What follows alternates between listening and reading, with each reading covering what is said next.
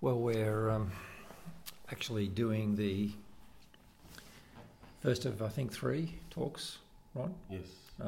And we're doing this one as a conversation because we didn't end up recording it properly in the forum, but we'll go through exactly the same material.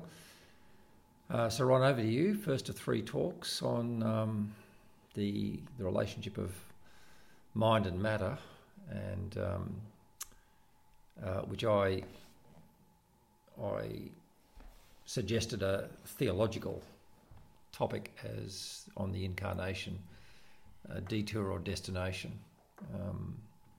I don't think we're going to develop that aspect of it very explicitly, but nonetheless, I guess what I had in mind is that our picture of what it is to be a human being needs to be, the richer it is, the more we can understand the incarnation, and the more the incarnation shines a light on what it is to be a human being. But with that, it's over to you. Thanks, Tony. I'm going through a series of slides which I prepared for the talk, so I'll try and remember to reference those slides as we go through. And the first slide, which should be available on the website if you want to follow along with the slides while the talk is going on. I've called this talk, "Is There a Ghost in the Machine?" With a subnote. It's called "The Hard Problem" by a well-known Australian philosopher called David Chalmers. And I guess to me the main issue here is how much of an issue is it in the modern age that we regard ourselves possibly as nothing more than machines? Do we believe in a soul anymore? Is there such a thing as a mind? Or are we just materialist creatures that have evolved by random chance? Probably even more subtle a problem is, even if we're a Christian, do we believe that through evolution we are actually still material beings, and that God has created us with brains that somehow mimic what traditionally was called a soul, but as science advances is proving to be less and less definable in spiritual, psychological terms, and more regarded as just a predictable, analysable, repeatable machine, just like any other. And we see this, of course, in the recent drive towards AI and the increasing sophistication of computers. And I suppose the big issue there is that if we can build machines that mimic our minds, that gives more and more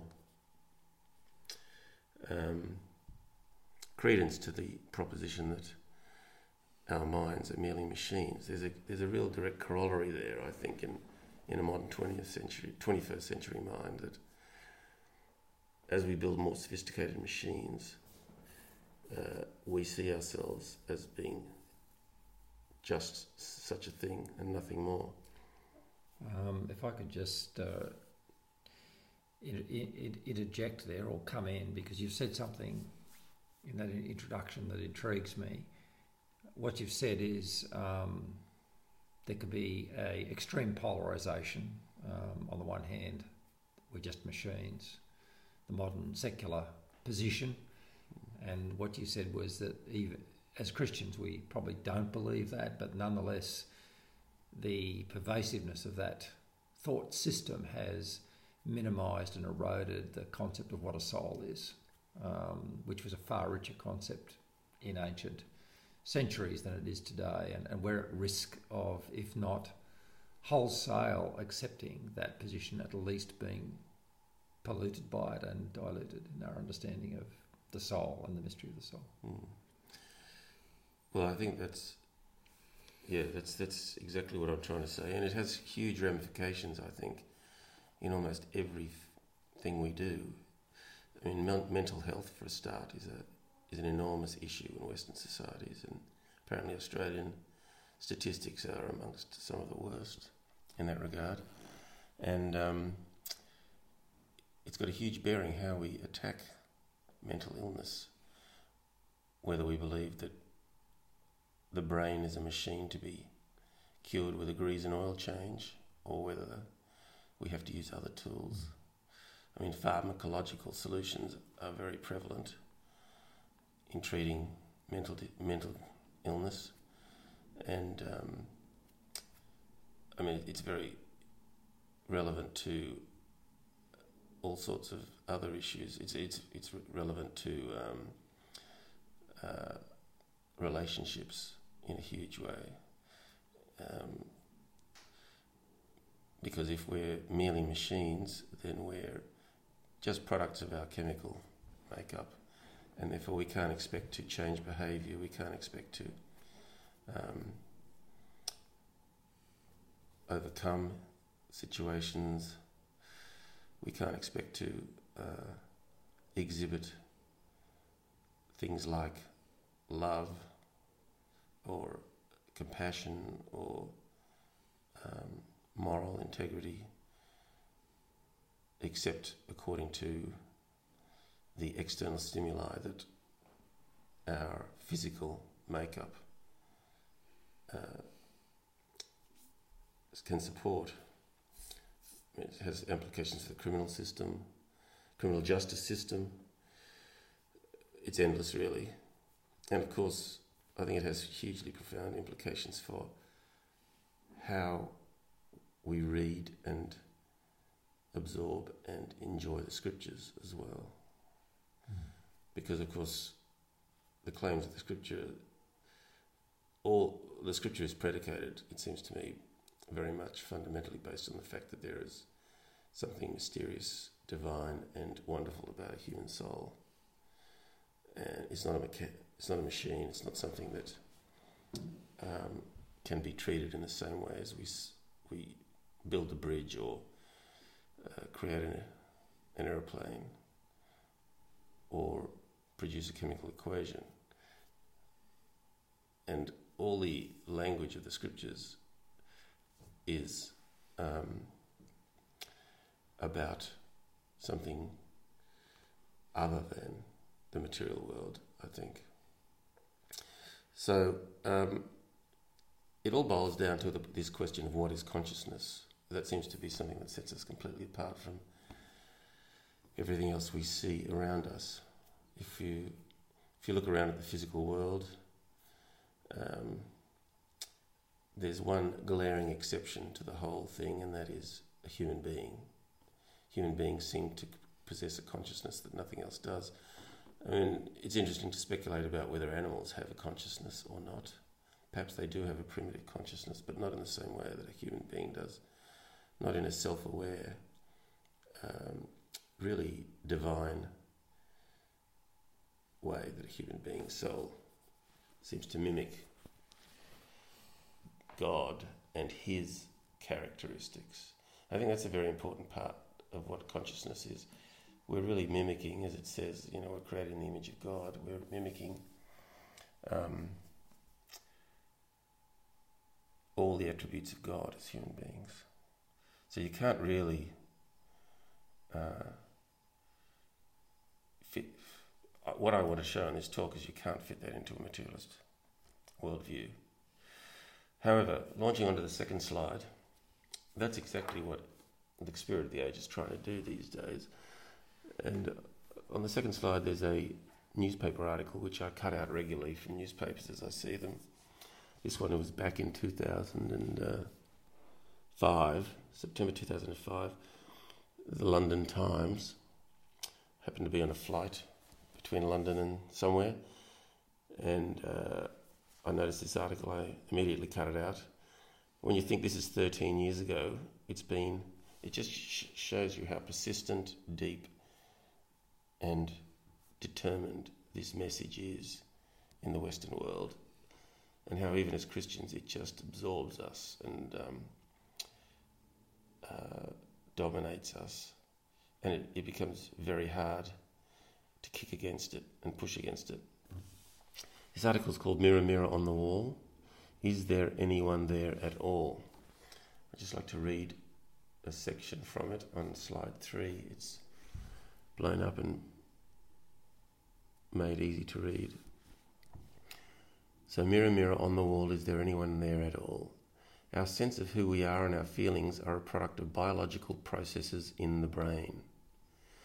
The London Times, 20 September 2005. Look at your own reflection. What do you see other than machinery? Your face is an animated device attached to the outer surface of a bony box. Concealed bands of fibre tug the surface tissue this way and that. You may imagine that the thinking, feeling you is somewhere inside the bony box. But if you looked inside, you'd just find more machinery. The gelatinous substance of the brain is a dense matrix of billions of robotic cells. Inside the cells are other intricate machines. There's no one in there. So how does the conscious you clamber from the darkness of the box out into the bright arena of subjective experiences?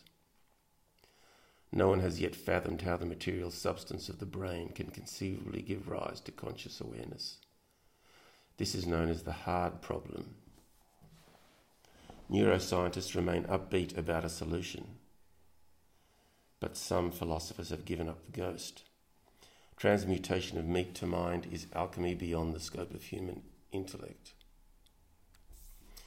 But when it comes to the neural circuitry of the self, we arrive at a conflict between our natural intuitions of selfhood, that mysterious essence occupying the space behind the face, and the facts of brain science, the vacant machinery. We recoil from images of ourselves as soulless machines, yet we often equate the self with the machinery of the body. We all own a body and claim sovereignty over it, but when we speak of the self, we usually have something else in mind. A bundle of thoughts, feelings and emotions overseen by an ethereal observing eye. The brain is revealed to be precisely what we are and precisely what we are not. The grey materialist picture I've painted of the brain as vacant machinery merely provides the backdrop to the real stuff of the self, which is storytelling and imagination. We are not that soggy mass of robotic cells, although we depend on them. We are rather the tales they tell. I think that's a very well written article, and I think it captures the essence of the problem we're facing, as through our own ingenuity we're able to look more and more deeply into the physical workings of nature and ourselves.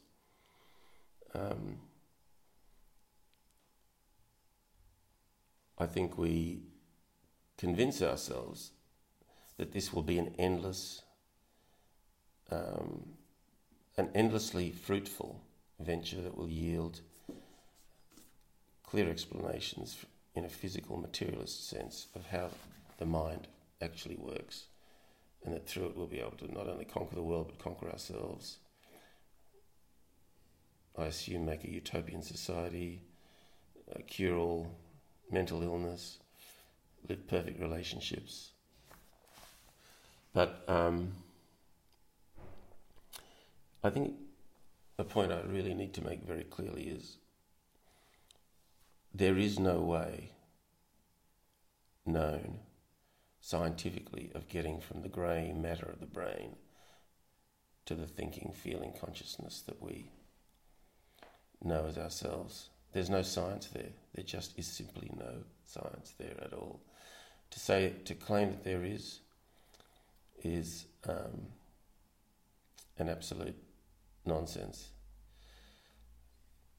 I mean, neuroscience is a very, very fledgling field, and it's a very behaviouristic type of science, from what I can tell. It matches certain heightened electrical activity in the brain with various behavioural responses, and somehow claims that that explains what thought is.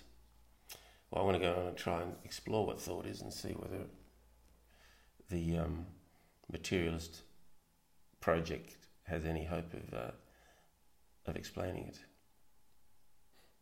And then this journalist is essentially agreeing with you. He's actually saying that we are not the vacant machinery of the body. Try as we might, we'll never find the self there. It's part of it, but it's not the heart of it. Yes, that seems to be the tone of the article, which is good because it's honest at least. I think there's a lot of dishonesty in a lot of the press and the scientific community about this problem. I mean, it's a spirit of the age thing, really. The spirit of the age is to press on relentlessly to find a materialist solution to everything, and the biggest black hole is the human mind. But that doesn't stop a lot of the scientific community making huge claims about it, or claims that and assumptions that it will one day be mastered. Now, this is nothing new, this project. This materialist project has been going on for probably 2,500 years, at least since the Greeks got on the job. It's interesting that Paul differentiates the world into two classes, the Jews and the Greeks. I think in Corinthians he's at pains to basically make two interesting categories, the Jews and the Greeks. And I think that's a very important thing to try and keep in mind. I think as believers we have to maintain a Jewish perspective on what a human being is. The world has gone the way of the Greeks, of course. And the Greeks seek explanation, assume that there is an explanation available to human beings for every phenomenon that we encounter. Some of the earliest attempts were made by the Pythagoreans back in the 5th century BC. They thought that everything was made up of little bits of geometry. This is in slide 5. I won't linger long on that, but it's just, I think it's quite a nice example that even 2,500 years ago, somebody out there was trying to reduce every possible phenomenon down to a few simple building blocks. Democritus was probably next in line amongst the Greeks. He came up with the idea of atoms. What an atom is probably now much more mysterious than it seemed to be to Democritus, because unfortunately for us, atoms have devolved into quarks, electrons, protons, neutrons. For Democritus, they probably just were little indivisible blocks with slightly different shapes and sizes that he postulated the whole of creation could be described by. Slide 7. Aristotle had a different approach. He thought everything was made up of 5 elements: earth, air, wind and fire were those that the earth was made up of, and then the heavens were made up of the 5th element, the celestial element, which was perfect. Again, an attempt to reduce the world into a manageable form. Now, I'm not saying that in itself is a bad thing. Of course, science progresses under that assumption, and we must pursue it. But it's a question of overreach, I think. All these forms that we discuss as being fundamental building blocks of matter are merely constructs of the human mind. When I get on to talk 3, I want to discuss matter in particular and what our current view of matter is. And of course, matter has become an extremely mysterious substance that probably seems a lot more ethereal than when the Greeks were talking about it 2,500 years ago. Quantum theory, relativity makes matter, space and time completely mysterious again. Scientists will say, well, you you're going to claim the God of the gaps here, which is that if something seems too complicated, we just say, well, that's God in there. Science can't venture in there. But I think the correct position on that is that we have to accept there are limitations. We should pursue science as far as we can, no doubt about that, but I think the world is showing us that there are a lot of limits to what we can discover about ourselves and the world. Slide 8 highlights Epicurus, who was another milestone along this journey to atomism. They believed that there was nothing but matter and the void, in other words, space and atoms.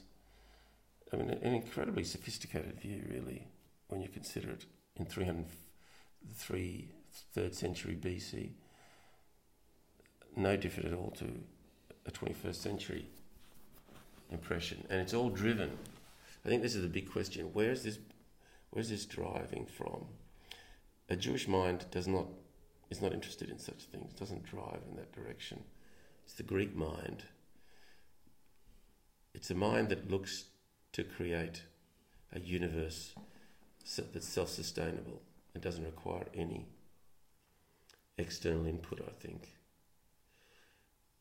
I mean, that's the battle here. I don't know what you think about that, Tony, but I think ultimately the battle for the human soul is the battle for allowing God into the world or not.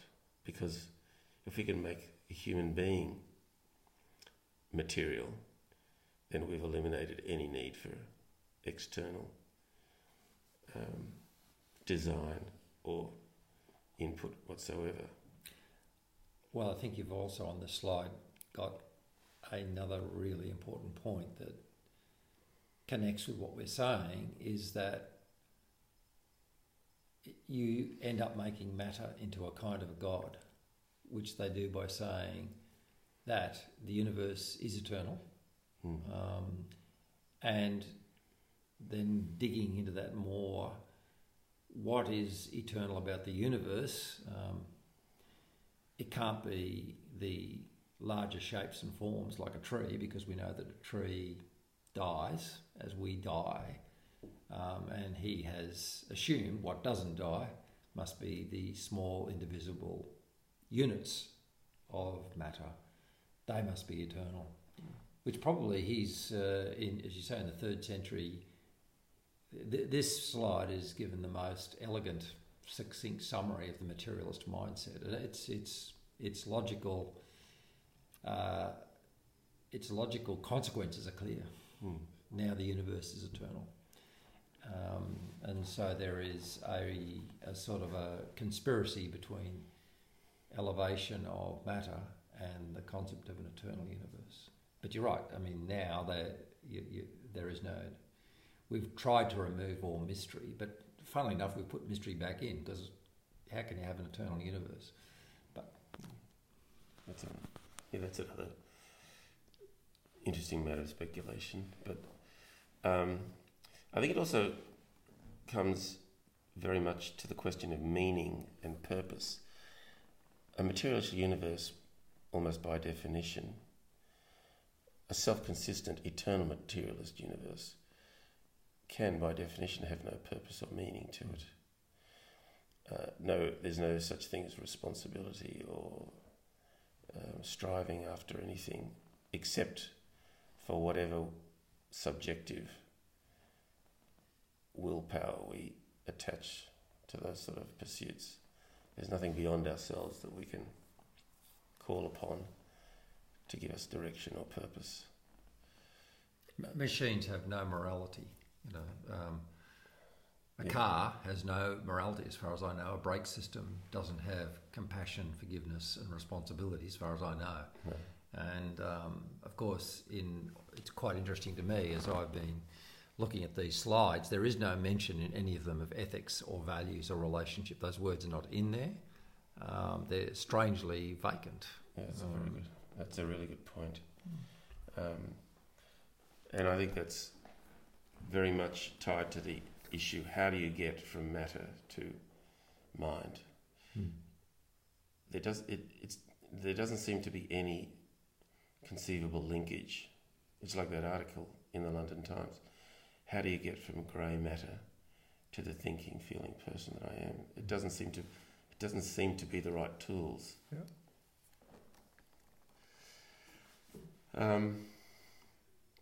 I just made a huge jump of nearly 2,000 years to Copernicus in slide 9, mainly because the Greeks probably reached a high point, and the Romans, and then the Middle Ages really just trod water for a long time. It wasn't until Copernicus postulated that the Earth revolved around the sun rather than the other way around that the modern age began. And when you think about it, you can understand why. Up until that point, it had been assumed, although some Greeks had postulated the Earth revolved around the sun, it had been assumed that the Earth was the centre of the universe and therefore God's place of most interest, maximum interest, which seemed to conform to what the scriptures were saying.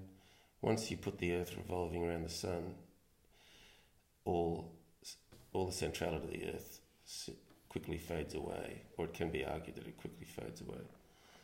And that's why it's called the Copernican revolution, not just because of the astronomical consequences, but because of the philosophical, religious. It's actually quite interesting that it was such a revolution, whereas it seems to me to be trivial. To claim that the Earth is the most special place in the universe has nothing to do with who revolves around what.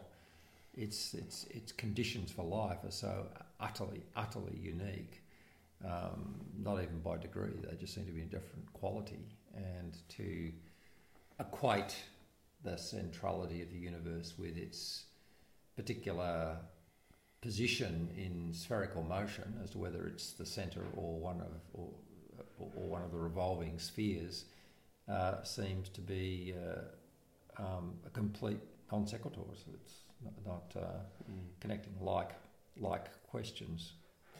I think in some ways we've come full circle in that regard after 400 years of thinking about it, because as our knowledge of the universe has grown and we've realised that not only is the Earth revolving around the sun, but the sun is just one of a huge number of stars in the galaxy, and that the galaxy is only one of billions of galaxies. We're starting to realise that most of it out there is not like the Earth. The Earth seems very, very unique. And there's lots of talk now about the Goldilocks factor of the Earth, that basically the Earth had to be put in a position which was not too cold and not too hot, but just right. So the Goldilocks factor is this incredible razor's edge we're walking along of the Earth having to have quite a few properties physically to enable life to occur. Yes. And that's called the Goldilocks. I like the Goldilocks factor. And one of which is we have to be a certain distance from the sun, from a sun, and that the sun has to be a certain distance from the galactic centre, and it has to be a very stable galaxy that's not crashing into another galaxy, and so it goes on. But I think your point is a very good one, that the motion of the Earth is hardly, the motion and position of the Earth is hardly what's at stake in the scriptures. Yes, the motion and position of the Earth has nothing to do with its uniqueness. No. Yes. Well, just sort of without wanting to harp on it, in a funny way, we've discovered the Earth really is the centre of everything. Not so much in the simplistic concept that the pre-Copernicans thought it had to be in the centre of revolving spheres, but the centre of everything, as in the sweet spot, the Goldilocks spot, where everything conspires, be they gravitational forces or distances from the sun, or everything conspires in this incredible pinpoint of love and intention, we would say, to allow life and meaning, let alone consciousness, to exist. Yes. And in fact, as I've said in a previous talk of mine, if you start looking at relativity theory, general relativity, and cosmological theories, then relativity basically says there's no central point in the universe. Every point is equivalent.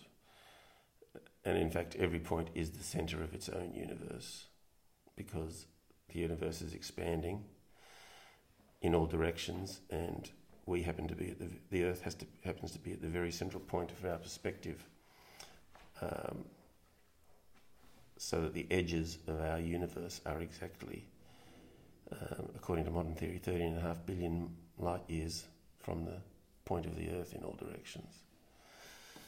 But I won't harp on that one. That might be something I'll address in the third talk.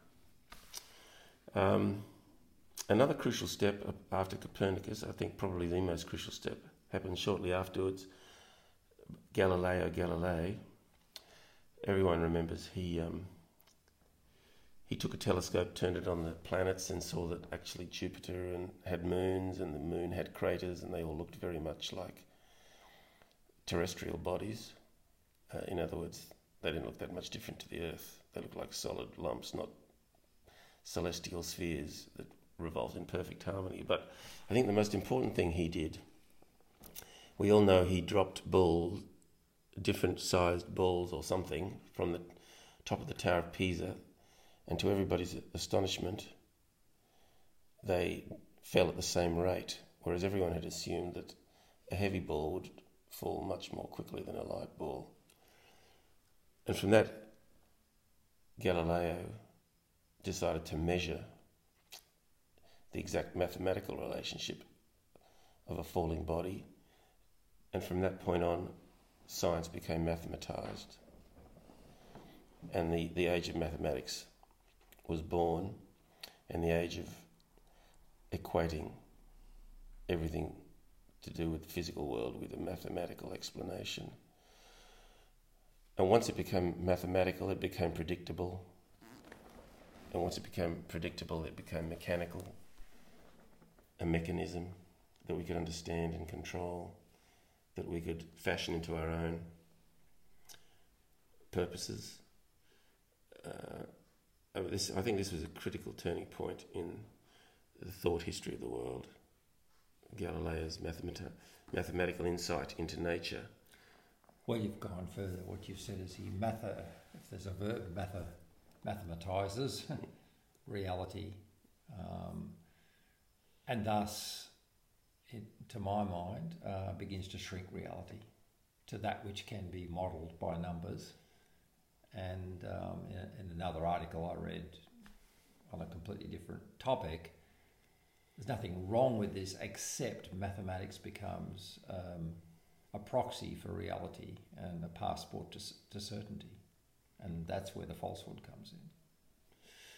I think that's a great point. And well put. I mean, I think that what we fail to realise is that every human intellectual construct is not reality itself. It's a proxy. It's a mental construct that assists us in comprehending, manipulating, dealing with reality. In certain things, it's very successful in building aeroplanes or cathedrals. In other things, I wonder if it is so useful, especially when it's applied to human. I'm sure you would argue this very strongly in Second Road. It's overused in human systems. That would be your analysis, I would assume, on that situation. Completely. That it actually the elevation of mathematics just is based to me on a very naive epistemology. And the fact, of course, is that mathematics is just one filter at looking at the world. And I think the second factor, which another great philosopher, Vico, made in his opposition to Descartes, who was very much on the materialist side, is that mathematics is also a human creation. We make maths.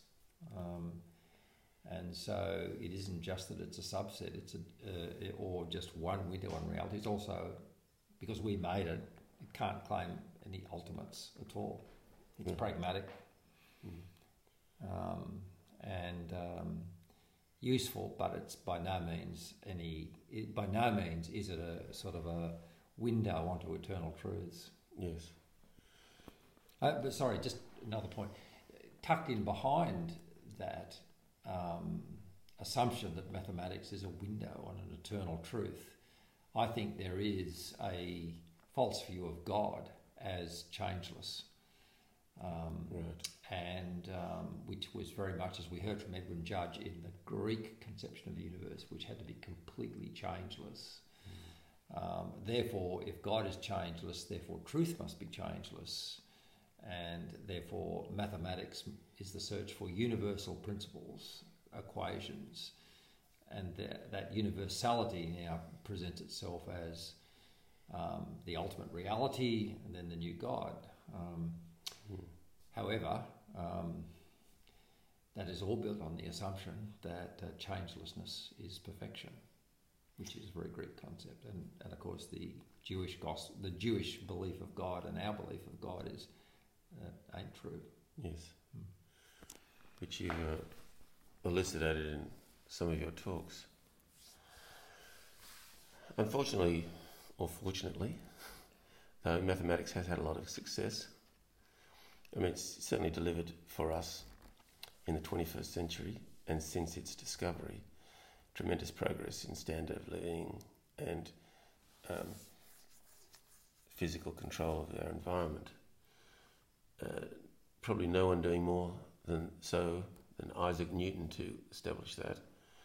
I mean, Newton's success was so broad and so widely lauded that he was given almost angelic recognition in his time. And you can understand why. In slide 11, I show that Newton basically, through a mathematical treatment of several different phenomena, such as the flight of a cannonball and the orbit of the planets, showed that the same in mathematics applies to both, and therefore they're the same phenomenon. He invented the differential calculus on the way to demonstrating that, so he's a pretty smart cookie. Calculus itself is a very interesting mathematical construction because it's predicated on the fact that systems evolve regularly over time and so can be predicted. And I think this is possibly where it gets a little bit difficult to differentiate, because clearly God has made a very regular, systematized creation where cause and effect operate, where prediction is possible, where analysis is possible. I think it becomes more a matter of degree and where do we stop using only one sort of analysis to try and describe and manipulate the whole of creation. It's a very subtle tool in trying to build a machine. It's a very gross tool when you're trying to use mathematical analysis to cure human, social and psychological issues, I think, or business solutions, as you would, I'm sure, say. Slide 12 is a very nice slide, which I often bring out, and I have done in several previous talks, because I think it just shows how quickly the consequences of this mathematical, scientific, materialist worldview was understood. It hasn't taken us to the 21st century to understand these things. John Donne, in the 1500s, or early 1600s, I don't know when he wrote this poem, had really understood, just like a 21st century person, exactly the consequences I'll just read the poem and highlight a few issues. A new philosophy calls all in doubt.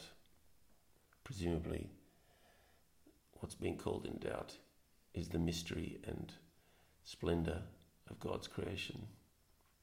The element of fire is quite put out. He dismisses the Aristotelian worldview, which was prominent for 1,000 years in Europe. The sun is lost, and the earth and no man's wit can well direct him where to look for it. An allusion to Copernicus, no doubt.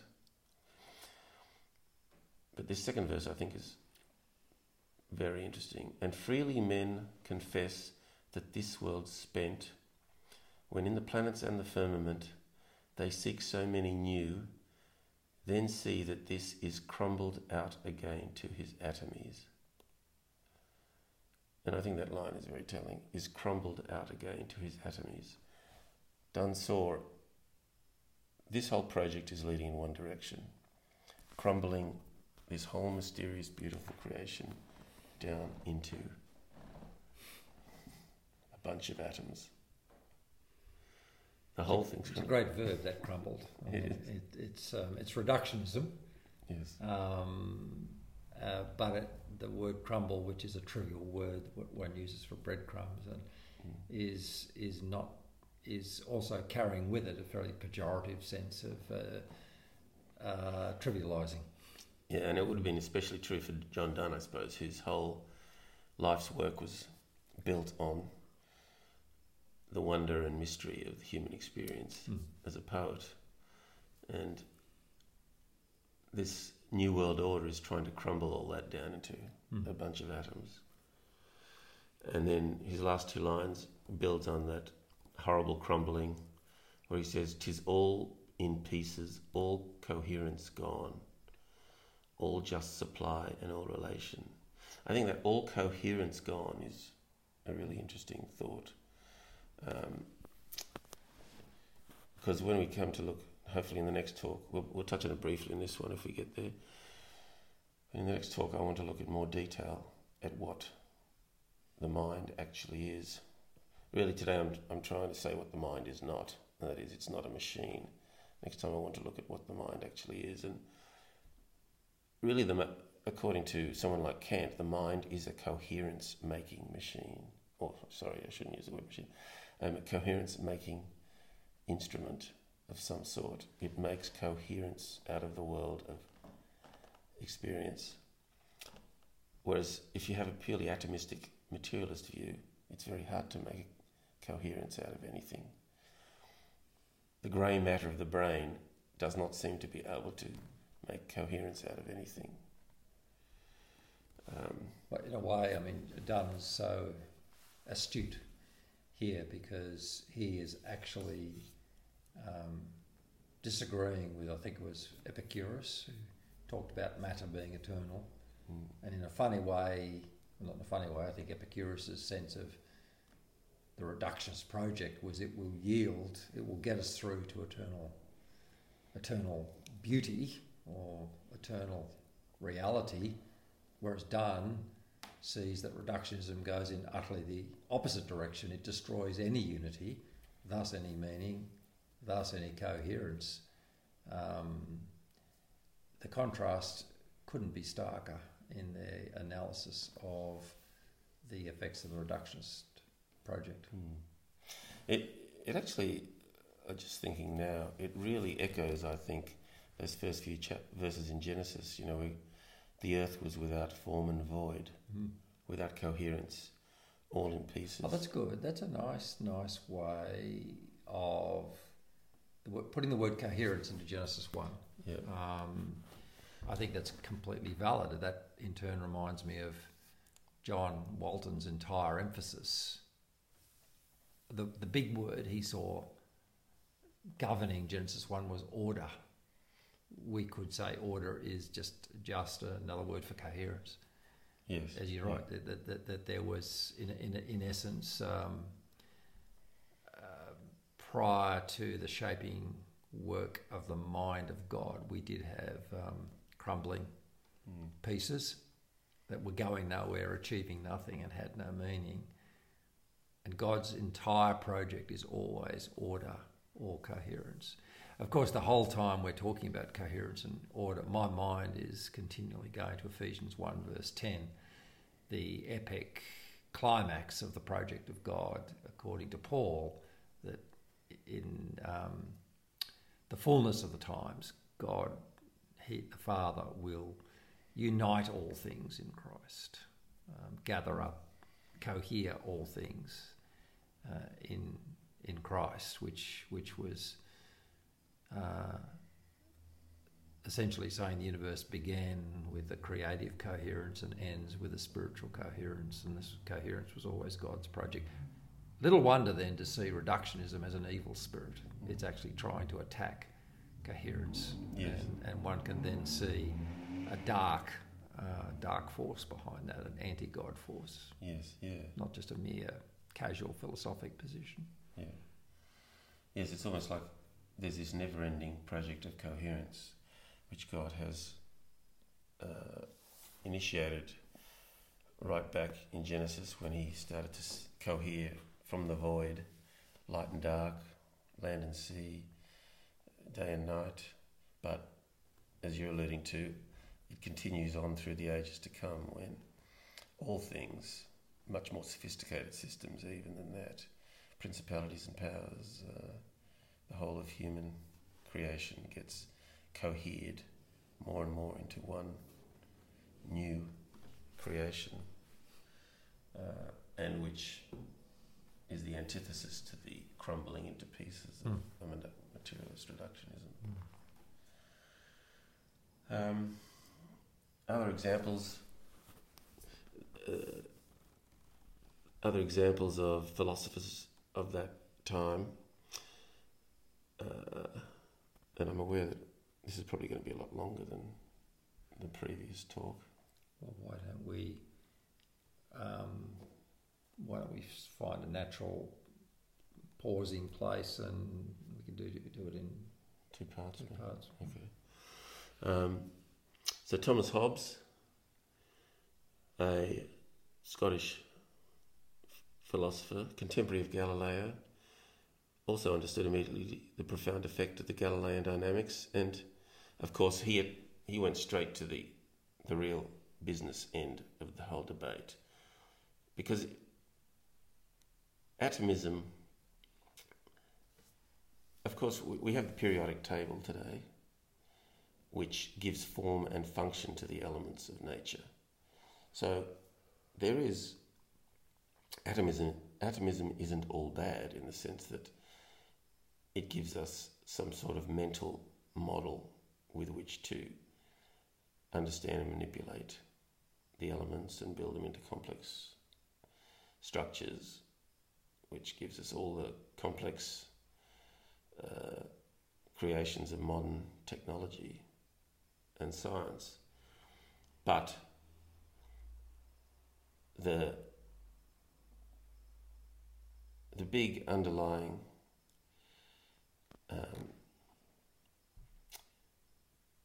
black hole is, does it apply to the mind as well? It's really which comes first, the chicken or the egg. It fails to recognise that the periodic table is a creation of a wonderfully cohering mechanism or instrument, the mind. The mind, to come up with the concept of the periodic table, must have come from somewhere other than the periodic table itself, the basic elements. There's something other, and I use that term in a mysterious sense. There's something other, non-material, about something that can come up with a periodic table. And even if one went further, the periodic table is an attempt, I suppose, to unitise reality. That's reality. Whereas as we sit here, I look at a candle in front of us, I presume that candle is composed essentially of the periodic table. I presume so.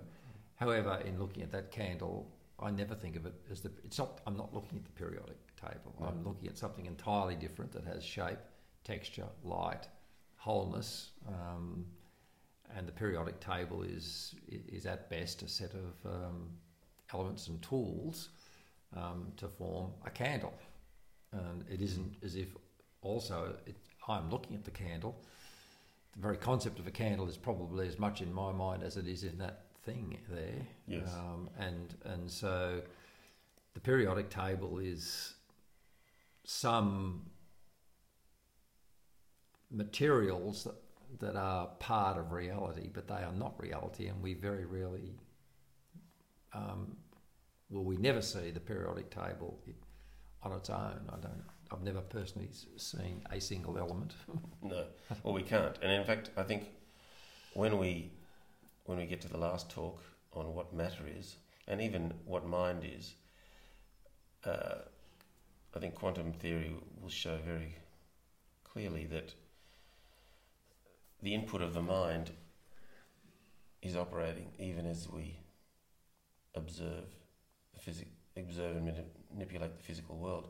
But I think the periodic table can be put in the same category as mathematics. It's a construction of a very sophisticated operating system.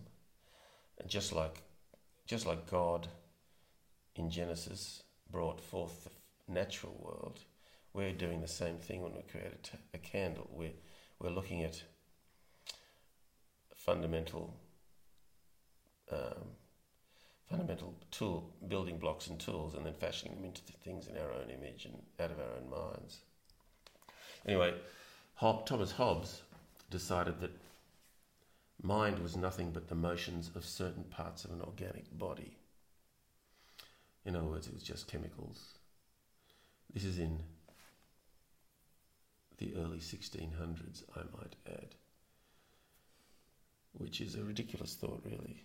We think we're so sophisticated, and you hear neuroscientists talking as if they've discovered something completely new. And one of the points of your talk is that, we've now gone through roughly 2,000 years of history. They're saying exactly the same thing, that Hobbes is no more sophisticated than Epicurus was. No, exactly. Which tends to show me there's been no empirical science to lead you to Hobbes from Epicurus. It's just people speculating with natural reasoning. And of course, as you'll show in other talks, these people had equally brilliant, or probably more brilliant, opponents who could argue for the narrowness of these points of view. Yes. The circularity of reasoning behind his statement is quite astonishing. The mind is nothing but the motions of certain parts of an organic body. If I can show that there is such a thing as a reductionist world with motions and cause and effect, therefore, reflexively, that's what my mind is a ridiculous sort of narrowing of the mind. It reminds me of... I came across this, speaking of artificial intelligence, when one of the people who is a candidate for the father of artificial intelligence is Herb Simon from Carnegie Mellon University. He and Arthur Newell were the first people to invent a human reasoning process on computer. But despite the man's brilliance, and he got the Nobel Prize, not for that, but for economics, in lectures that I went to and listened to him, and I had conversations with him as well because I was on staff with him there. The incredible naivety of his philosophical connections were just breathtaking to me, as an example, one is that people will represent a human decision-making process by a series of discrete steps, as in a process map and a flowchart, and that is a way of representing a human reasoning process. And then the reflexive reasoning is, well, therefore that's how I think. Right. Whereas in fact that flowchart is not how I think. It's a representation of how I think. It's not a very good one. It's a terrible reduction of how I think. It's better than nothing, but it ain't brilliant either. And because one could mirror, to some extent, my mind by this apparently inorganic process, therefore my mind is inorganic. Yeah, that's a very interesting Um, yeah, because I can mirror my mind in this sort of inorganic process. My mind is inorganic. Is a rush to judgment that I think the whole scientific community makes these days in everything it sees, in every endeavour it takes.